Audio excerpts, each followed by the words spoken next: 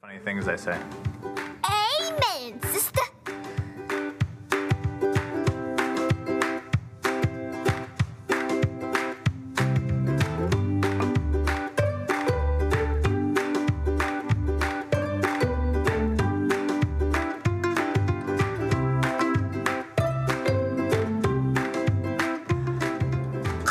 It's not wedding cake.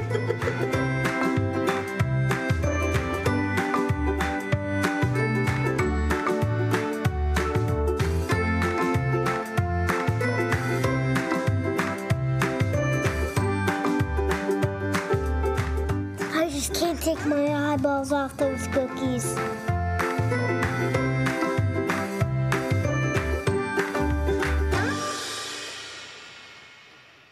Well, hey, Heritage. So far today, we've had a great time of celebration and fellowship as a family. And I want to welcome our Bettendorf family and all those tuning in online as we take a few minutes to wrap up our Family Tree series.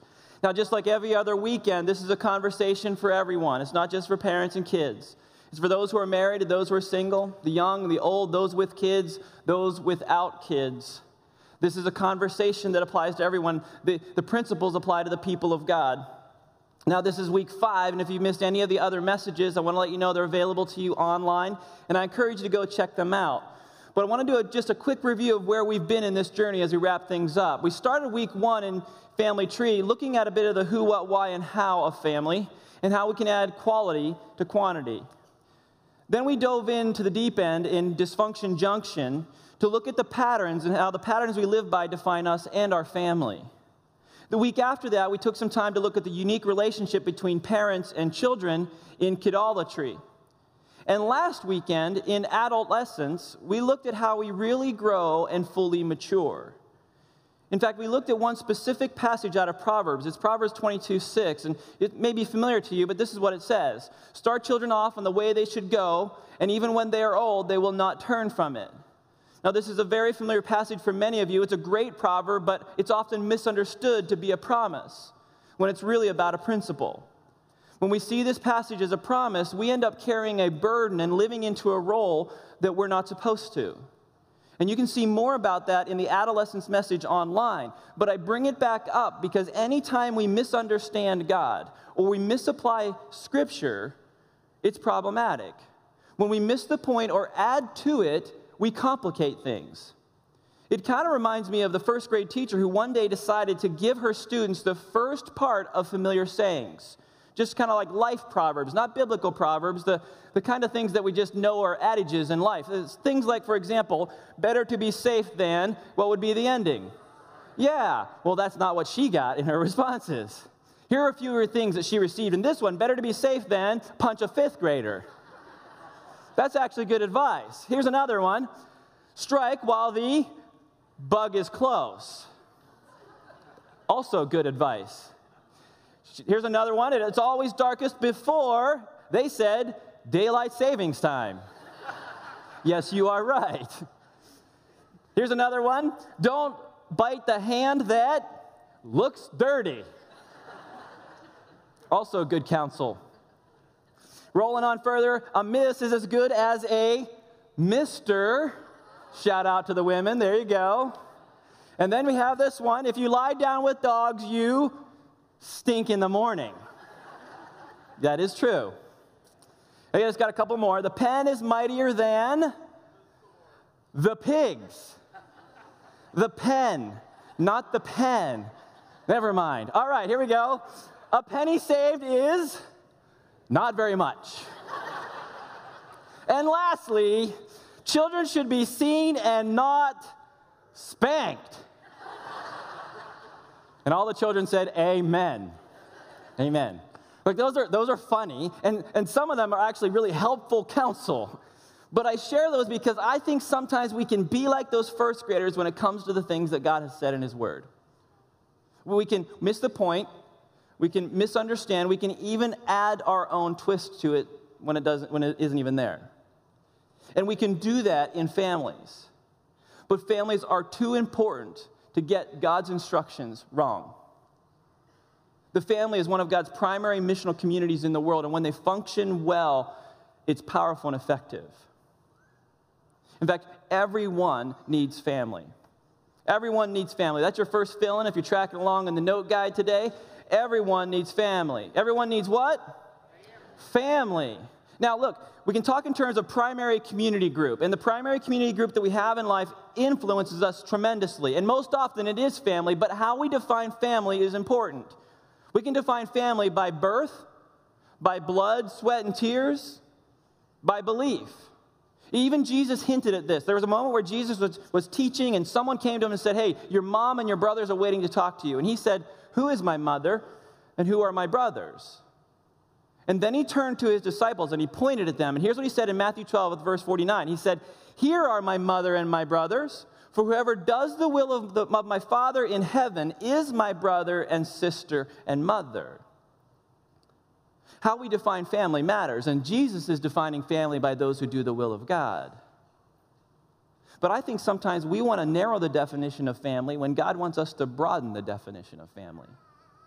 Because it's as a family that we go. It's as a family that we grieve. It's as a family that we grow. It's as a family that we learn and live and love. Even this weekend, as we pause to honor those that have made the ultimate sacrifice so that we can enjoy the freedoms we have, we will gather as family by birth, by blood, sweat, and tears, by belief. It's as a family that we go, and everyone needs family. Now, one of the realities is that we're not made to do life alone. God created us to do life in the context of community, in the context of relationships. He knew that we would be better together than we are apart. Even David was a king, he was a warrior, musician, songwriter. David took time to write specifically about the value that God places on us living in families. We can find it in Psalm 68, and you can turn there if you want, but it's also going to be on the screen and in your guide. Here's what he wrote. Father to the fatherless, defender of widows, this is God, whose dwelling is holy. He's identifying a bit of the heartbeat of God, that those who are alone should not be alone. So here's what God does. David writes, God places the lonely in where? Families. God places the lonely in families. He goes on to say, he sets the prisoners free and gives them joy, but he makes the rebellious live in a sun-scorched land. God knows that we are more together than we are apart, and he's created us to live in community, in relationship with him and with others. It's all throughout Scripture, this reality. It's so clear that in the two greatest commandments that Jesus identified were the two greatest, it says love God and love others. That's community, that's relationship. And this applies to all of us, the extrovert and the introvert. This is the way God has created us. It's as a family that we go, and we all need family. Now, one of the foundational scriptures that we've been looking at as we walk through the Family Tree series comes out of Deuteronomy. It's Deuteronomy chapter 6, and Moses is writing, and he's talking, and he's saying, look, there are times that we are to recall the instructions of God. And he does it at 4 specific times that the people of God are to recall the instructions of God. And we've been applying them this way. We've been talking about them as morning, drive, meals, and night. These are the 4 times. Now, when Moses gave these 4 times, he wasn't restricting the times of looking at God's word. He was actually just elevating the prominence, saying, look, these are opportunities that we need to be thinking about what God has said and applying them. So these 4 things go under the time column, and we've been talking about what we're trying to communicate, what the role is, and what our goal is across this whole continuum. And on the very back of your sermon note guide today is the full matrix of those 4 columns and the 4 times. And I really encourage you to consider using this as a starting point to add quality to quantity, to do the right thing at the right time, whether you have kids by physical birth or kids by spiritual birth. This is a great way to start, and it's not too late to start. If you've not done this, you can still start even today to begin to add quality to quantity and invest in ways that make a difference for generations to come, because everyone needs family. Everyone. Now, I realize the church is called to be family, but here's something that sometimes gets sideways in our thinking. The church was never intended to be the sole spiritual influencer. The church was never intended to be the sole spiritual influencer. Church is family, but sometimes I think it can become something it was never intended to be. Now, I want to be clear. We don't go to church, we are the church. So the church is about people. The church is the community of God. It's not a building and a place. And it's in the context of that community that we can be influencers, but not to be the sole spiritual influencer. The church is a key influencer. It's an essential one. It's even central to community, but not to be the sole spiritual influencer. So when we look at the church community and we say, look, I'm going to drop my kids off and you're going to take care of all their spiritual needs, I'm good to go. That's not how this works. It's drop off kids, and together we do this. There's a daily, weekly reality that allows us to lead our families into fullness, into spiritual maturity. But I think many have made the mistake of outsourcing spiritual influence in their family, whether intentionally by saying the church is going to take care of all that, or unintentionally by letting the world do it. Too many of us have outsourced what should be a responsibility for the family. And the church can be and is designed to be part of that. But the church is not to be the frontline spiritual influencer. Parents and the nuclear family are. The church can and absolutely must position families to be lead spiritual influencers. We have to. We are on this journey together, and we need to maximize these gathering moments, but I tell you, this is not enough. The kind of life that God wants to have for you does not fit into an hour on a weekend. There's 168 hours in the week. If you give 1 hour towards gathering with God's people, there's 167 hours that still are sources and places of influence in life. And that's why we talked about it a couple weeks ago, saying that what happens at home is more formative than what happens here. It takes a village, and that's great and true, but our villages and towns no longer work that way, which is why being linked in the church is so important. We can't neglect that. But I think when we think of family, sometimes we look at it and we look at it as just like boxes, segmented boxes, as opposed to a mixture of relationships. Now, I realize part of that is how a guy thinks as opposed to how a girl thinks. Men think like waffles and women think like spaghetti, where men are like boxes and everything's separate, and women are spaghetti where all the noodles are touching. You pull one noodle, it affects everything. And actually, that's how family really functions. Because family is more a circle than a hierarchy. Family is more a circle than a simple hierarchy. It's more like spaghetti than a waffle. Think about it this way. You are in the context of a family. Now, your family is that primary community group, PCG, I'm making that up, primary community group, there you go. You are in the context of that primary community group. Now, most often that is your nuclear family, but there's also the church, if you're connected into the church family. There's also the neighborhood that you live in. It could be school, it could be work, friends. These are all influencers into the dynamic of what constitutes family. Now, it is more a circle than a hierarchy. A hierarchy would look more like an organizational chart that reflects authority. Family is a circle and it reflects influence. And what Jesus said was that family are those who do the will of the Father. So hopefully in your primary community group, they are following God. Because we looked at this last week, it is always folly to follow anybody who doesn't follow God. So when you take in maybe a Christ-centered family approach, but then you also have the church, this becomes this like dual influence. But again, if you take 1 hour a weekend or even 2 hours a weekend, that's still, if you take 1 hour, it leaves 167 hours for the rest of the week where everybody else gets to influence what's happening in life. Now, sadly, friends and work and school and community, they don't all follow God. And because they don't follow God, they can actually lead us to other influences. But the church is not to be the sole spiritual influencer. That family primary community group has greater influence. This is where morning drive and meal and night times become those touch points for leading family towards God's purposes and into holiness with Jesus Christ. The church is never intended to be the sole spiritual influencer. And on top of that, family is to be a place of influence, not a place to hide. Family is to be a place to influence, not a place to hide. Now, I realize in a world that is filled with hardship and pain and evil, we can be tempted to see our family as a place to hide from the world, a safe spot to retreat, and it should be that, a safe place to pull back, to find love and care and support. But if that's all our family is, it is not living into God's purpose for it. The family is a place of frontline influence. Yes, a place of refuge, but oh, so much more. So much more. Look, God wants us to be like him. So with that understanding, Psalm 68 is more than a reference to the value of family.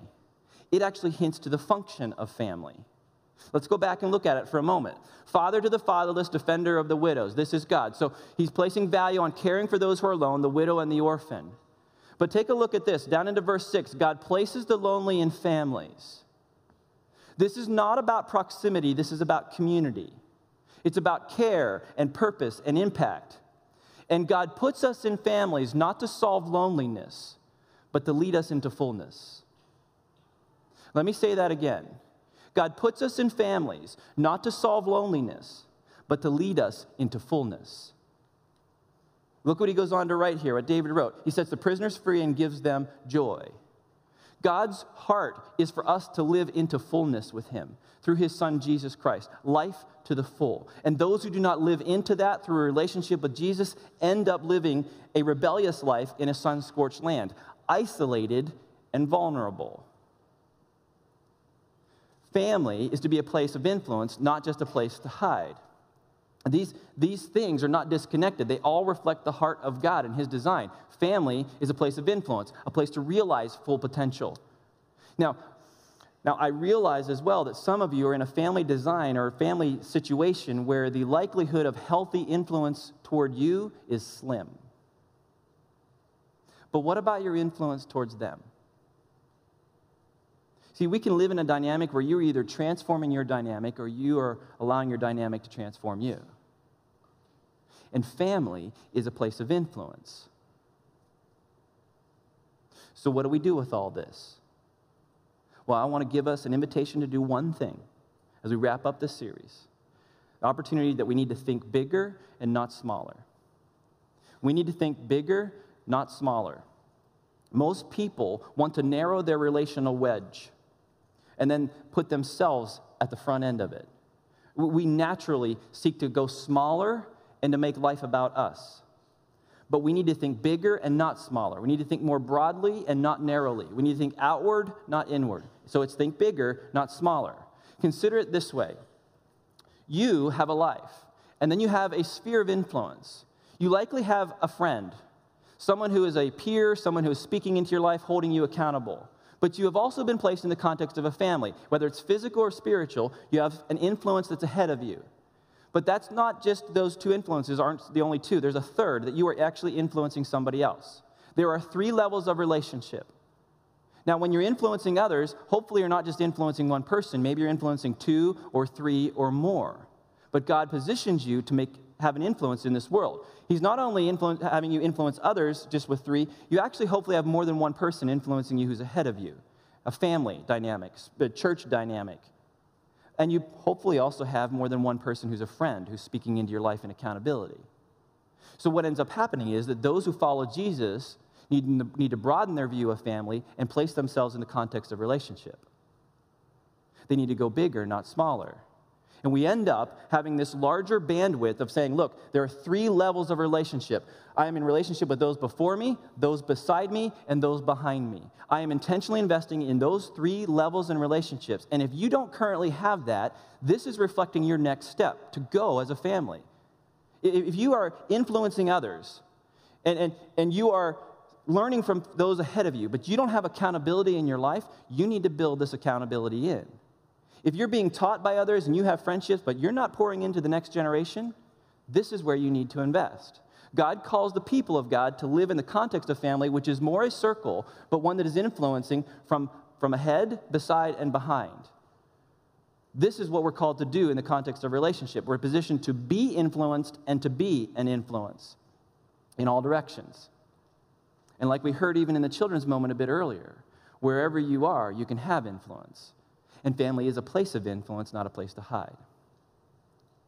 So as we prepare to end our family tree journey, and you continue to process where God is asking you to add quality to quantity, where he's asking you to consider what patterns you're passing or stopping, where he's asking you to consider what honor and obedience looks like in your family, or even where you need to step to grow in those primary community groups. I wonder what your primary community group is. They influence you greatly. Are they influencing you, or are you influencing them, or both? Maybe you could ask yourself this question as we close. Am I transforming my dynamic, or is my dynamic transforming me? What's happening in your world? See, when we go back to this diagram over here, we can hide, we can retreat, or we can influence. And the reality is that this circle dynamic that we're talking about has an outward influence as well. We're not just to be influenced, we're to be an influence. And the question is, are you influencing your dynamic? Is your dynamic influencing you? You are a son and daughter of the King. It's as a family that we go, not alone, not in isolation, together. And actually together is where we see the things of God take place in this world, and we can advance his kingdom in a way that matters. So as you process whether you're influencing your dynamic or dynamic is influencing you, I pray that you will take a posture of living in the context of community and relationship as a son or daughter of the King, because he has a purpose and plan for you, and he's not done with you yet. It's as a family that we go, and we all need family. Would you pray with me? Father, I thank you that you invite us not only into relationship with you, but relationship with others. You call us to love you, and you call us to love others, and then you place us on mission. God, I thank you that because of Jesus, we can have relationship with you, and I pray for those today that maybe haven't done that they would become part of your family by doing your will. I also pray, Father, for those that are around us that we need to seek to love more intentionally, to be in relationship either as those before us, those beside us, or those behind us. Help us to live fully in more of a circle dynamic than a hierarchy, not one based on authority, but one based on influence, because we all have influence regardless of age. And I pray that we would be good stewards of that in a manner that leads more and more people in a relationship with you. Lord, I thank you for the family tree journey. I thank you for this time, even now. I love you. I pray these things in Jesus' name. And everybody said, amen.